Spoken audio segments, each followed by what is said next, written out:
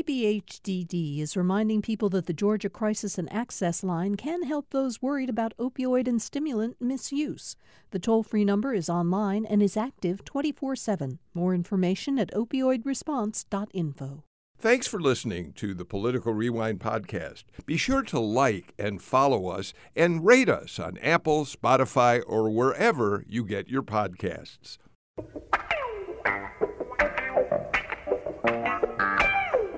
Welcome to Political Rewind. I'm Bill Nigut. Thanks for being with us for another edition of the show. Let's get right to our panel because we have a lot to talk about. Greg Bluestein, AJC political reporter, is my Wednesday partner from the AJC. He's here. Greg, you're sitting in your car outside the state capitol, right? The glamorous life of a Capitol reporter. Yeah, it's still qualifying, and it's very loud in the Capitol, so I'm in my car in a safe distance from the Gold Dome. Well, thank you very much for being there. In just a minute, I'm going to come back to you because I want to catch up on some of the news about qualifying at the top of the show today.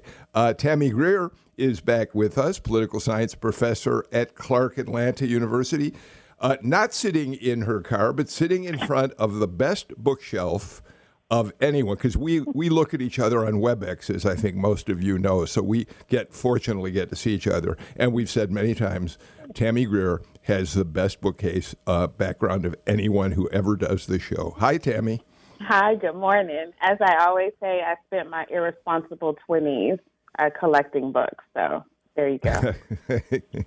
Well, thank you very much for being here. And GPB public policy reporter Riley Bunch is back with us again today. Riley, you've been spending a lot of time down at the Capitol. How are you holding up? Oh, Bill, it is good times at the Georgia General Assembly right now. So it's qualifying and a week from crossover day. So. Yeah, crossover day is what, next Tuesday? Tuesday, yes, and it's going to be a long one. Make sure our listeners understand why that's always a significant day on the legislative calendar. Well, crossover day is the last day to get a bill through one chamber before the end of the session. So if a bill does not pass one chamber, it is essentially dead for the session. So we're going to be there for sometimes 10, 12 hours.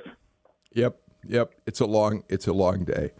Greg, let me start by, first of all, who's qualifying today that you're looking forward to seeing? Well, among others, David Perdue will be qualifying shortly after the show ends, right around 10 a.m. in the morning.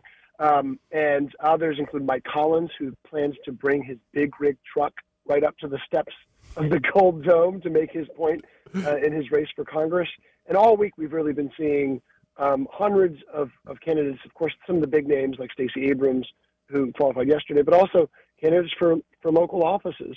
We're seeing a surge of Democratic candidates qualifying. Democrats could be on track to surpass their 2018 numbers in the last midterm election. And we're also, of course, seeing a lot of Republican interest in a lot of primaries, a lot of challenges, a lot of retirements in the state legislature, about 36 so far. We should tell people that when you talk about Mike Collins, he's running for the open seat in the 10th Congressional District. His dad was a member of the U.S. House. His dad had a trucking company and then Mike went out and started. I think he started his own separate business from his dad's. I think, right, Greg?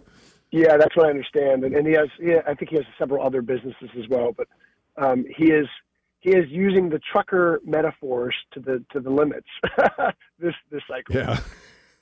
One of the reasons that race, of course, is of note is that. First of all, there are a lot of people competing since it is an open seat, and it's the seat that Vernon Jones decided to go after when he dropped out of the governor's race, apparently at the urging of Donald Trump, who promised to endorse him for another race, and he went into the 10th district, right? Yeah, Bill, I can't think of a bigger test of Donald Trump's influence really around the nation because, I know Trump has endorsed many candidates, including 5 in Georgia. But this is the race where Vernon Jones was a former Democrat. He was a Democrat about a year ago. He was the CEO of the state's most important Democratic county. And now with Trump's approval, he is trying to run in a mostly rural Northeast Georgia district where he doesn't live, based solely on Trump's approval. So to me, I don't know of any other greater test of Trump's clout in Georgia, or really around the nation, than that race. Riley, we've had some headlines come out of qualifying already the first 2 days, Monday and yesterday. And by the way, it concludes on Friday. On Monday, Herschel Walker filed his paperwork, plunked down his money to become an official candidate. And he told reporters, among other things, while he was there, he's not going to debate his Republican opponents. He said, and I'm paraphrasing now, I need to be debating Raphael Warnock because I'm going to be the nominee of the party. No debates, Herschel Walker says, with the 3 Republicans opposing him, right?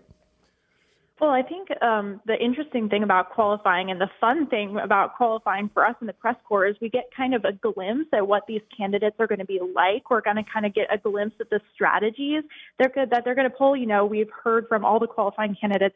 They hit their talking points when they talk to us in questions afterwards. And Herschel Walker, I know Greg has seen him probably more than I have, but I have not seen Herschel Walker in person yet.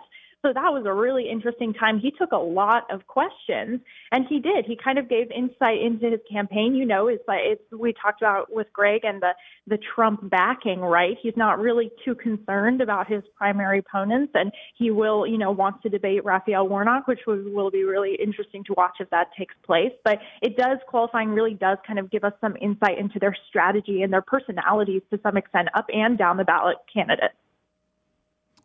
Tammy, we know that Herschel Walker has been criticized by some of his Republican opponents and also by Democrats for not being willing to go out and talk to reporters, not doing a lot of public appearances.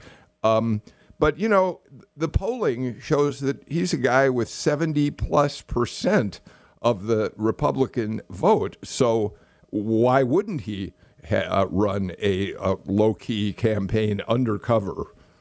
That was exactly my point, right? If he's already have such a high rating in the polls, he has the name recognition, he has the endorsement of the former president, why would he go to any type of event where he's looking at any of his primary opponents? That it doesn't seem, from a strategic standpoint for his campaign, to matter for him to do that. He should focus, or perhaps his strategy is to focus more on his Democratic opponent in the general election rather than going and talking about Republican conservative specific issues with his Republican opponents in the primary.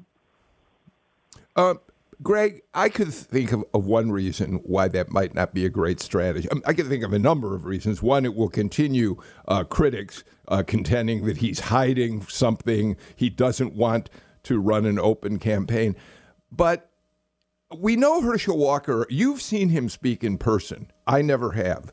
I imagine, and you'll correct me if I'm wrong, that he's a somewhat charismatic guy. I don't know how great he is when he's up there in front of an audience. You'll tell me about that. But a debate is a different setting. And to not go in, not to have any kind of, if nothing else, debate practice by going up against any of your Republican opponents, it appears the first time he's going to be in debate is with Raphael Warnock. And Raphael Warnock, he's a powerful, can be a pretty powerful debater. Is there anything to that he could use the practice, if nothing else? Yeah, look, debates make you better candidates generally, right? Debates sharpen you. I watched David Perdue go from becoming a sort of a non-factor newbie candidate who didn't know the ropes in 2013 to, by the end of 2014, being very comfortable on the debate stage against Michelle Nunn back in that Senate race. It sharpened him. It made him a tougher candidate. It got him ready. It got him on his talking points. We haven't seen that from Herschel Walker. We've barely seen him. As Riley says, he hasn't held that many public events. He's done a lot of interviews, but most of them are with friendly interviewers, conservative outlets that aren't asking him tough questions. And even when he has interviews with some of those outlets, he's still making gaffes. He's still having miscues. He's still giving sort of bizarre, confounding answers. The Democrats and his Republican opponents are pouncing on. Now, as a voter, I'd love to hear him more. as a reporter, of course, I'd love to hear him do more debates. There's still so many policy questions, so many questions about his history, his past. As a campaign, if I put on a campaign strategy hat, though, yeah, he's at 60, 70, 80 in some of the most recent polls. His opponents are at single digits. And my biggest cue to whether or not Herschel Walker or any candidate who's such a big front runner is worried about his opponents is whether or not he mentions their name at all, right? And we saw this with Raphael Warnock in the last cycle. He never mentioned his Democratic opponents by name, and his campaign never went after them, really, right? And we're seeing the same thing with Herschel Walker. We'll know if Herschel Walker's actually getting concerned about his opponents if his campaign starts lashing out at Latham Saddler or Gary Black. But right now, they are for the most part ignoring them completely. You know, I would just follow up on that, Greg, is that I think when we talk about what Herschel Walker's strengths are as a candidate, it is kind of this relatability, you know, his football career. He's kind of this local hometown hero. I know we've talked about that quite a bit. And that kind of persona does a lot better when you're at local county Republican meetings than it does on a stage in front of a television audience, right? So jumping kind of from this hometown hero, Republican local kind of guy, stage presence to this, you're going to be a federal politician if you get elected, right? You're going to have this national audience. That's a big jump from those kinds of settings to a big debate stage. You know, Riley, Rick Dent was on our show yesterday. Rick, for people who didn't hear the show, is a veteran political consultant, Democratic consultant, worked for Governor Zell Miller as his press secretary. He's been around for a really long time.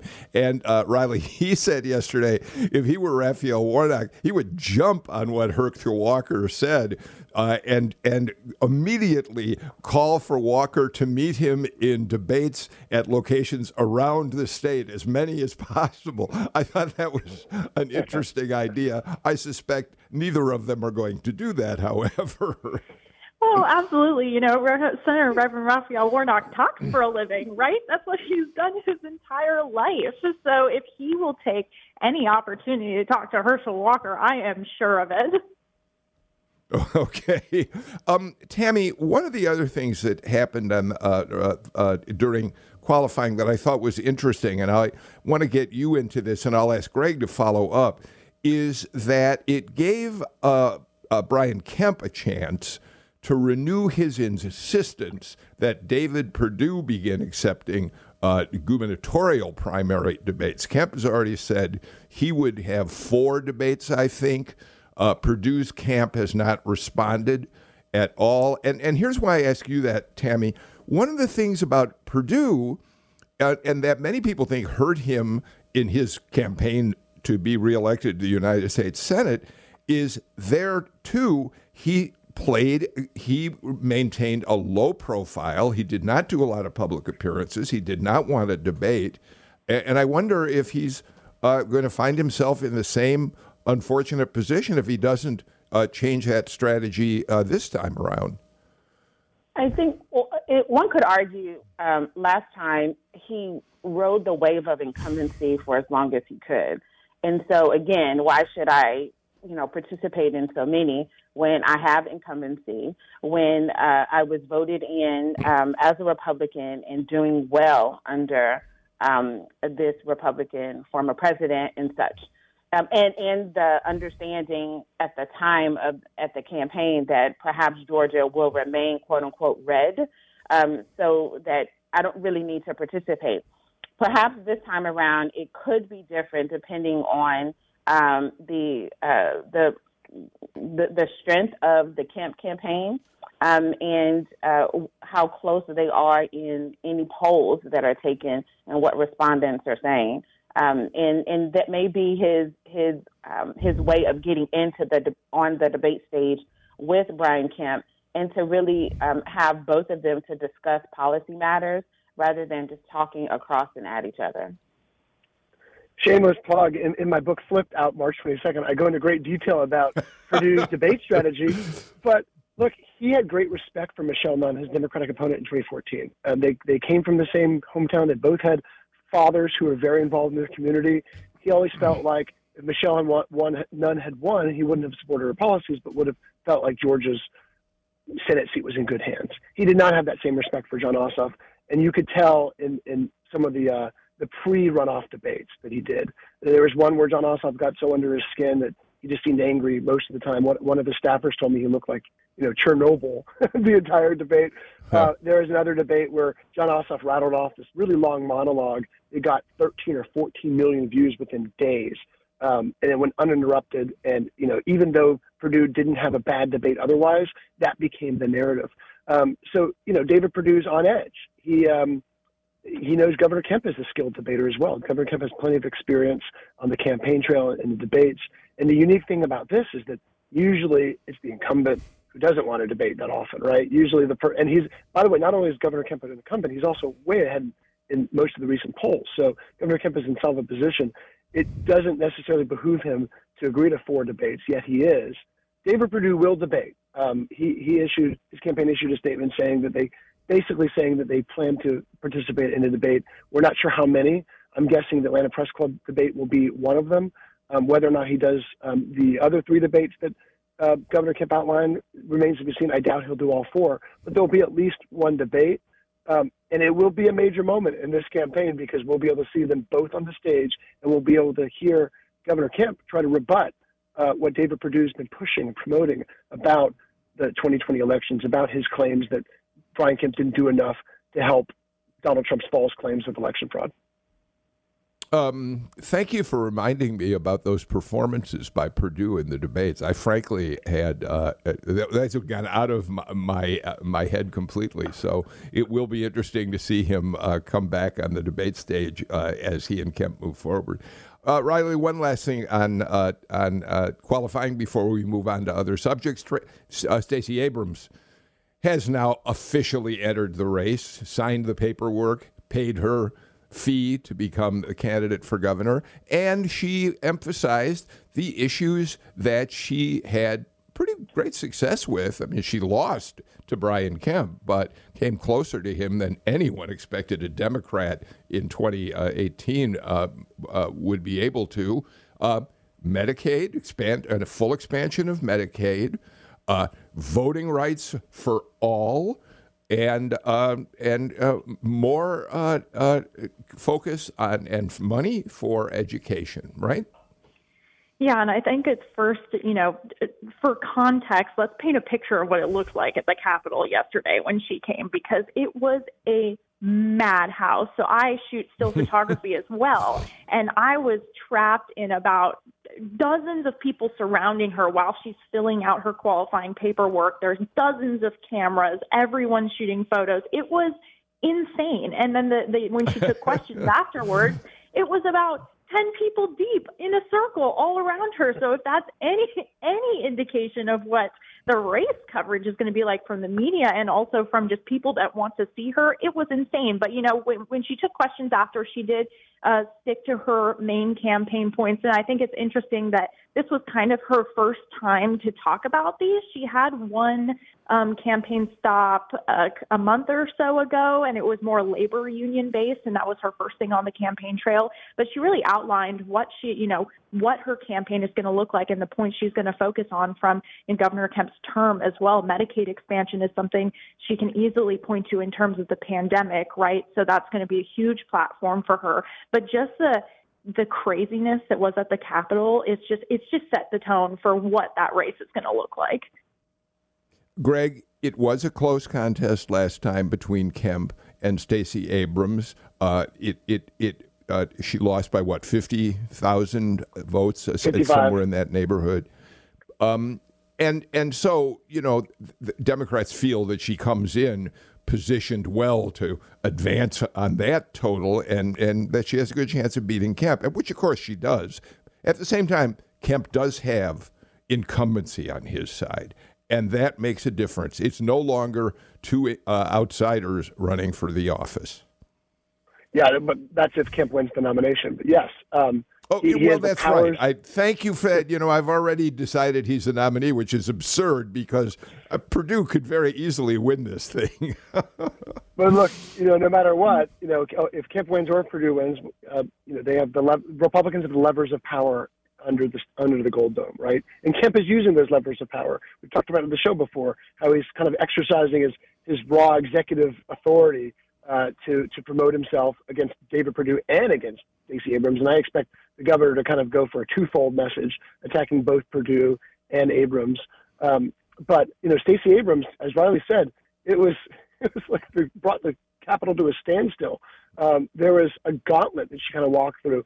I tweeted a video of it that kind of went viral, of just the scene of her going up the elevator and towards the qualifying room. We did not see this 4 years ago. I'll put it that way. I was there 4 years ago. Yeah. There was a crowd, but it was nothing like this. But her message was a lot like it was 4 years ago as well. She's talking about the same issues she did. She talked about expanding Medicaid. She talked about boosting healthcare funding and improving access to quality education. But the Medicaid was really the standout. No fewer than 6 times did she talk about expanding Medicaid, expanding Medicaid, expanding Medicaid. This is an issue that Jason Carter talked about in 2014, that Abrams talked about it in 2018, and it continues to be the mainstay of the Democratic message in Georgia. And there's probably a reason. I'm sure her polls, I'm sure all the research that her campaign has done among Georgia voters shows that is continuing to be a resonant factor. Okay, so Tammy, I really wasn't implying that it's certain that Brian Kemp will be the nominee. I was just thinking about a potential matchup between the two of them again. At the same time, let's talk about on the other side of this, David Perdue. His entire argument for why he should be the nominee comes down to, I'm the one who can beat Stacey Abrams. Brian Kemp can't. Tammy? Yeah, and that's very interesting, being that Perdue did not win against Ossoff, in the last election. And I wanted to point out, too, that, focusing on expanding Medicaid in the state helps Abrams with all the demographics within the state, particularly in rural Georgia, where you had hospitals closing, where you had in certain urban areas, in some suburban areas, where you had having trouble with not only just regular overall general health, with dental and with vision, with the gamut that is healthcare. So for her to focus on that and really to bring it home, while Carter talked about it, while Abrams talked about it last cycle, what wasn't the greatest variable to bring to the point of much needed health care was the pandemic. And because that variable occurred in between election cycles, it makes sense for people to then connect with how the lack of health care or the accessibility to health care has an impact on our lives every day. Okay, Tammy, thank you for that. We give you the last word on this segment of Political Rewind. We'll follow qualifying today with David Perdue. We'll be interested in what Riley Bunch and Greg Bluestein have to say about that after he qualifies. But let's take a break now. When we come back, turn to other subjects on today's edition of Political Rewind.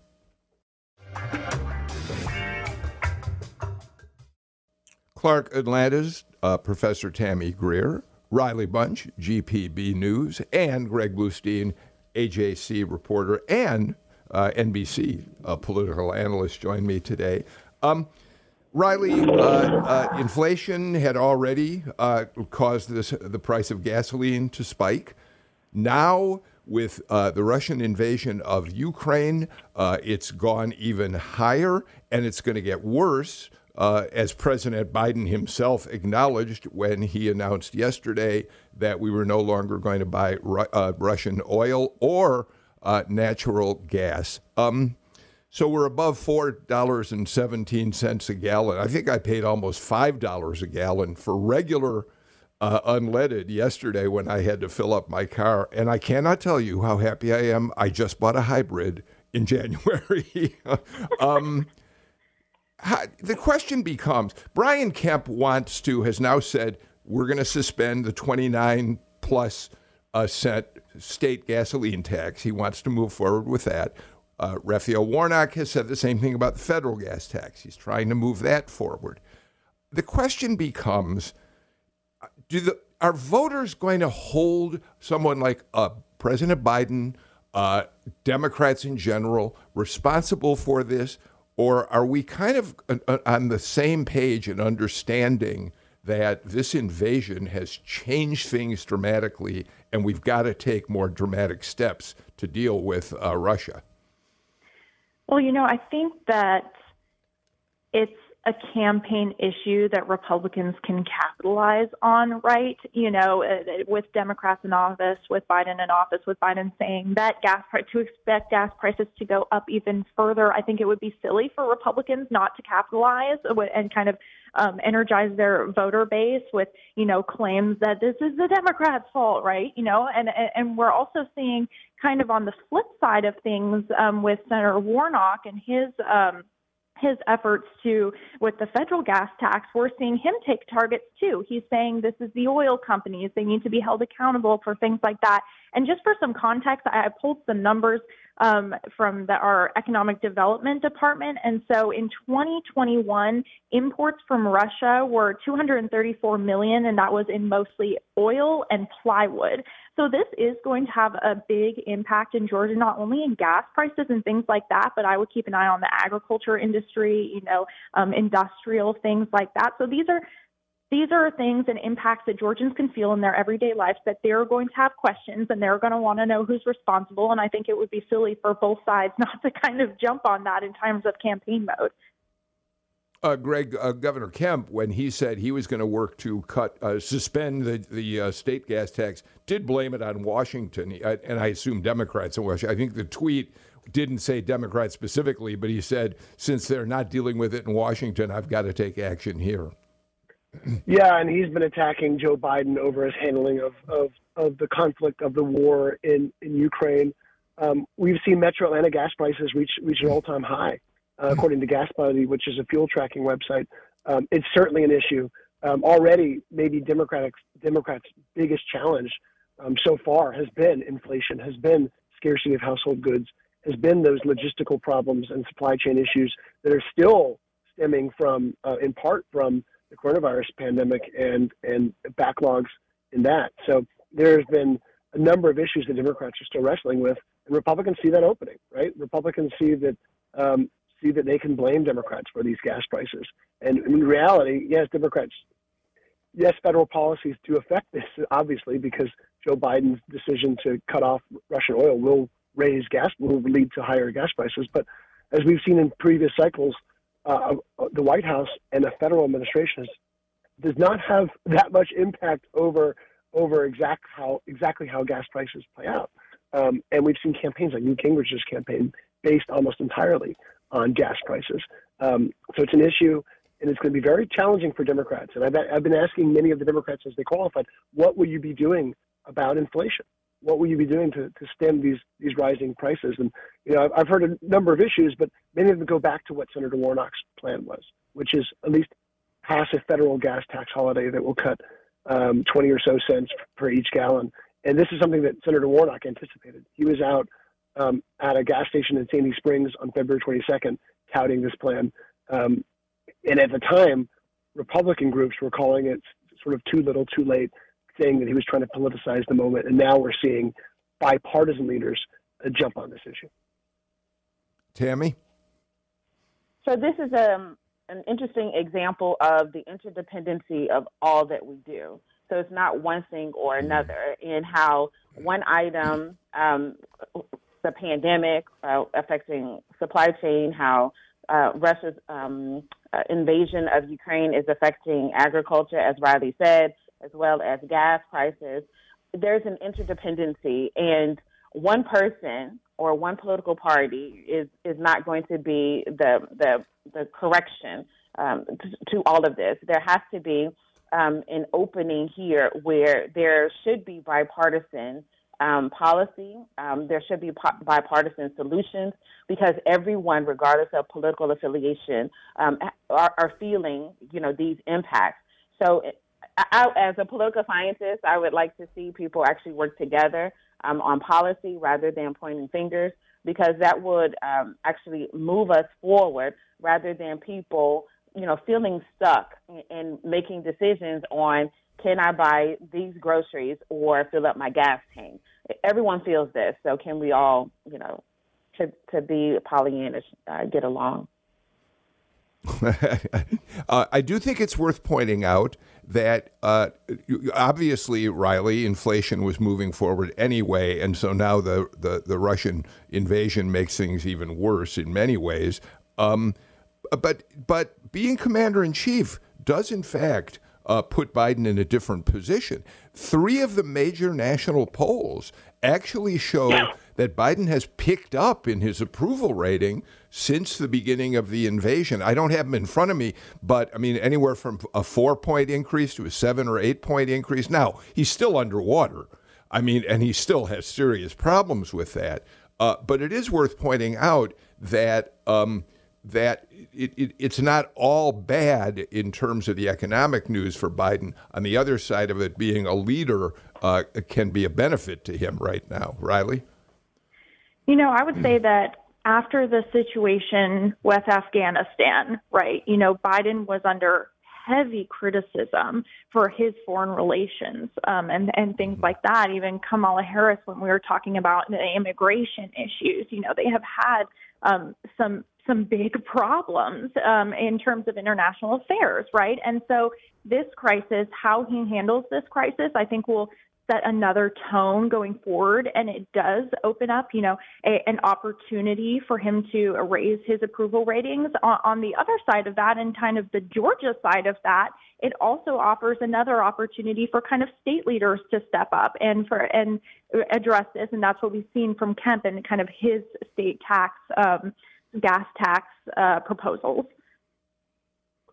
Greg? Yeah, what I'm really interested in too is, usually elections in general, especially state elections, don't really hinge on international issues, right? They're about local issues. They're about, so far it's been about Medicaid, guns, education policy, what's happening under the Gold Dome. And this war in Eastern Europe, this war in Ukraine is already forcing eyes to look overseas in a way that we haven't seen, right? Even beyond the war on terror and other huge national moments, we just haven't seen this in recent elections. Maybe not since 9/11. This sort of focus on international policy, because this could very much realign the way we think about foreign policy. We're already seeing a sort of a non-aggression pact between Russia and China, and we've seen a strengthening of transatlantic alliances and NATO and really of the West. And it's going to have impacts. It's going to impact not just gas prices. It's going to impact inflation. It's going to impact our economy, and it's going to become an issue in federal elections beyond Georgia. So I'm really interested to see how Governor Kemp, Stacey Abrams, David Perdue react to this, and to react what's also coming, and how they try to frame this as a state issue, because there's a lot of uncertainty out there. And Stacey Abrams kind of spoke to it yesterday. She said a lot of people were concerned. They're nervous. They're worried, and they have a right to do so. Which also, again, to go to who we elect to go into these federal offices, right? So even though when we look at it, the Russia situation, when we look at the inflation overall, when we look at the federal gas tax, all of these matters go to Congress. And so it matters who we vote in the state of Georgia, not only for state and local level, it also matters who we put into office at the federal level to help provide solutions to some of these issues. All right. We'll obviously be watching how all of this develops in the days and weeks ahead. Let's move on to the legislature for a few minutes. And I'd like to start, Riley, with a measure that has been under the radar until you brought it to light in a story that you published on our website, GPB News, the GPB News website. There is a measure that has now been introduced in the Senate that essentially comes from Cardin Summers, who's a cordial Republican. It's focused mainly on the city of Atlanta. And basically what Senator Summers is saying in his bill is that cities that have above average numbers of homeless people in their borders should pay some sort of financial penalty in terms of the funding they get because they haven't reduced their homelessness. And he also says in the bill that cities should be forbidden from using federal funds for building facilities to house the homeless. What is this all about? Well, we always talk about in the beginning of session that we know most of kind of the hot button issues that are going to come up, but things pop up over time. And I think this is one of those bills that no one was really looking for, right? It popped up in a Senate committee last week, and it's dubbed the Reducing Homelessness Act of 2022. And it's being pushed by a Texas-based conservative policy organization. You know, those are the people testifying for Summers. But this bill basically bans cities from using American Rescue Plan dollars to build permanent housing because proponents argue that the permanent housing isn't the best solution to move people out of homelessness and move them off quickly. It also, after 2023, if a city has higher than average homeless population than the state average, it basically bans them from receiving any funds from the Department of Community Affairs, state grants, and nonprofits within their borders not getting state grants to help with the issue. And then another thing, there's lots in this bill, and then another thing is that it essentially criminalizes sleeping in public. It makes it a misdemeanor after a warning. So there is a lot going on with this bill, and critics say it's extremely harmful. It prevents nonprofits and cities from doing the work that they need to do to get people off the street, and it also is harmful to move people experiencing homelessness into jail if they're thrown in jail for sleeping on the streets. And during the first meeting, this was very targeted at the city of Atlanta. Summers said, you know, you drive a 2-block radius from the Capitol and homelessness is, quote, out of control, right? So I think this is also one of those bills that we're seeing this session that is Republican lawmakers from outside of the city coming into Atlanta and kind of pushing this policy decisions in Atlanta. It's like Atlanta's the boogeyman yet again, and that's kind of the whole controversy around this bill. One quick thing before I ask the rest of the panel, Riley. There are a lot of bills that are introduced every session that go absolutely nowhere. Does this bill have traction? Oh, my gosh, Bill. So here is a story for you. So this bill was in the Senate Government Oversight Committee at 5 p.m. yesterday. Democrats had the majority of members there, and they voted successfully to table the bill. The chairman pauses the meeting, calls in his Republican members of the board. All the people who were going to testify against this bill left. Republicans called the meeting back on, and they voted successfully to untable it and move it forward. So if anyone says the legislature is boring to watch, I will point them directly to that because it was insane, and it moved forward after being successfully tabled. So, I mean, it's out of Senate committee now, and it has 2 rules. Greg, what do you make of a measure like this? Yeah, I mean, some of these measures obviously are meant to energize the base so that folks in conservative districts who might be facing primaries can go home and say they wanted to attack Atlanta homelessness. And Atlanta's become, as Riley said, the big punching bag between Buckhead City, between new efforts to crack down on gang-related and violent crimes, and now this.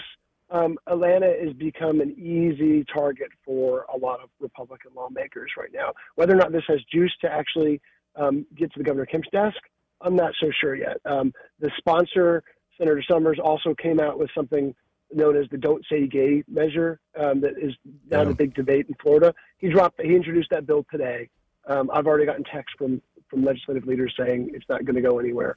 That doesn't mean we won't write about it, and that doesn't mean it means it's just as important to write about these issues too, because you never know under the Gold Dome. You never know if parts of that legislation could end up in other measures, even after crossover day, the big deadline that Riley talked about earlier. Just because a bill doesn't make it past that deadline doesn't mean it doesn't pass. So very important issues to watch, but also important messaging. You know, even if it doesn't pass, we might hear Republican state senators and Republicans in the House even talk about that measure on the campaign trail as something they tried to do or something they voted for without necessarily saying it didn't become law. Tammy, weigh in on all that, but it is interesting to hear what Greg just said about Don't Say Gay. Here now in Georgia, it's been the hottest issue in the Florida legislative session, and now it comes to our front door as well. Tammy? Right. one could look at the homelessness situation that proposed a bill in to say, well, you're criminalizing the poor. And then you're making it challenging to help those that are experiencing homelessness to have housing. We have zoning that happens in several places that zone out having permanent housing or transitional housing for those experiencing homelessness. You also have here in Metro Atlanta, it was reported earlier this week that the average price of a home is $435,000 in Metro Atlanta. So if you take all of these items into consideration, one could think that there is a quote-unquote war on the poor with these types of measures. And then when it comes to the Don't Say Gay, I'm really trying to I understand that it is an election year, and so we throw out these items that create fear and scare folk into coming out to vote, particularly those that support those particular issues. Again, how does that help us to move along? Just like the bill about parents' rights, you have most of these things are already solidified. So why are we talking about it as if they don't currently exist? What we're doing is really not helping all of us as a citizenry in order to move forward. Before we take a break, Greg, one last thing about these measures is, as Riley already told us, the homeless measure comes out of a Texas right-wing organization. Don't Say Gay is coming from, conservative organizations that promote these issues around the country. And Greg, I guess there are Democratic equivalents of this sort of thing, but they seem to be far more prominent among Republicans. We see all the time national organizations that set agendas for state legislatures. Yeah, there are definitely Democratic versions of this, but Democrats don't have the power in Georgia, so we don't really talk about exactly. Them. They don't get traction. Exactly. But one more for that list is legislation that passed the Senate, basically trying to restrict social media giants from infringing on free speech rights of conservatives. And legislation like this has passed in other states, including Florida, and it's been blocked by the courts. So we're seeing a full-on import move from other conservative states to push this sort of legislation that, of course, is geared right for election year to energize Republican voters. All right, we got to get to our final break of the show. Greg Bluestein, sitting in his car. He's already put his Capitol ID badge. He's roped it around his neck. He's getting set to jump out of his car and run into the Capitol and cover David Perdue qualifying. Greg, I'm going to let you go a little early, but we really appreciate your being with us as always. Talk to you soon. Why don't we all take a break? And Riley Bunch and Tammy Greer and I will be back in just a minute. Riley Bunch and Tammy Greer continue with me now on Political Rewind. By the way, it's Wednesday. That means it's Political Rewind newsletter day. If you're not a subscriber, we'd love to have you on board. If you subscribe today, and I'm not sure how it works. I don't think you're going to get today's newsletter, but you'll certainly start getting it next week. Just go to gpb.org/newsletters. I try to do a roundup of what I think are the most important, but also some of the most interesting stories in the news. And so I hope you'll give us a try, gpb.org/newsletters. Riley, let's continue, because with these bills that you've been looking at, which haven't gotten a lot of attention so far, and there's one that really kind of fits into the larger theme this session of legislators who want to get involved in controlling much more deeply what goes on in schools across the state. And you published a story this week about a bill that's now gotten, I think, come out of committee that puts pressure, as you say in your lead, on local school boards to adhere to the open meetings laws and create barriers to removing disruptive parents from meetings. So with all of these school board meetings where people have gotten up and yelled about masks, where they've yelled about teaching race in the classroom, this bill would make it more difficult, is that right, for school boards to take action to calm things down, get people out of the room if they're being disruptive? Yeah, so basically this bill is on the same vein of all kind of the education bills we are seeing this session. It just hasn't gotten as much publicity as it was in Senate committee yesterday. And Senator Butch Miller Pro Tem is the lead sponsor. And let's just remind he's also running for lieutenant governor in the upcoming race. But he dubbed this bill as basically an effort to prevent parents from being retaliated against for their political views. He said that it's on the basis of parents who have been thrown out of local school board meetings and barred from coming back. But the bill actually doesn't do that much. It basically reiterates the open records laws that school boards have to apply or have to kind of live up to, right? But it does create a pathway for litigation for parents that feel like they have been unjustly thrown out, unjustly barred. And that is just exactly on the same vein as the education bills. And right now when education policy is at the center of culture wars, and we have seen such hostility during local school board meetings, you know, there are a lot of critics that saying this puts local school boards in a bad position.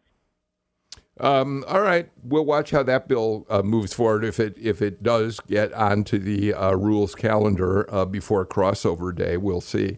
Tammy, I want to turn to one last story and ask you to start it. 100 years ago, efforts to make lynching a federal crime started bubbling up in Congress. It's been 100 years since that started, and finally, the United States Senate has voted to make lynching a federal crime. It's kind of astonishing that it took so long to get to this point. But I thought I'd just quickly point out that according to the records I'm looking at, Georgia, during a period of like 1882 to as recently as I think the 1960s, recorded something like 458 lynchings, second only to Mississippi, which had 538 of them. So this state obviously has a long and really dark history of lynchings. What do you think about the fact that the Senate has finally done this? I say kudos to the federal government for taking this stand. This is a way of coming to grips with the creation of the United States and foundationally how racism, how power has and its subjugation, oppression has created an underclass.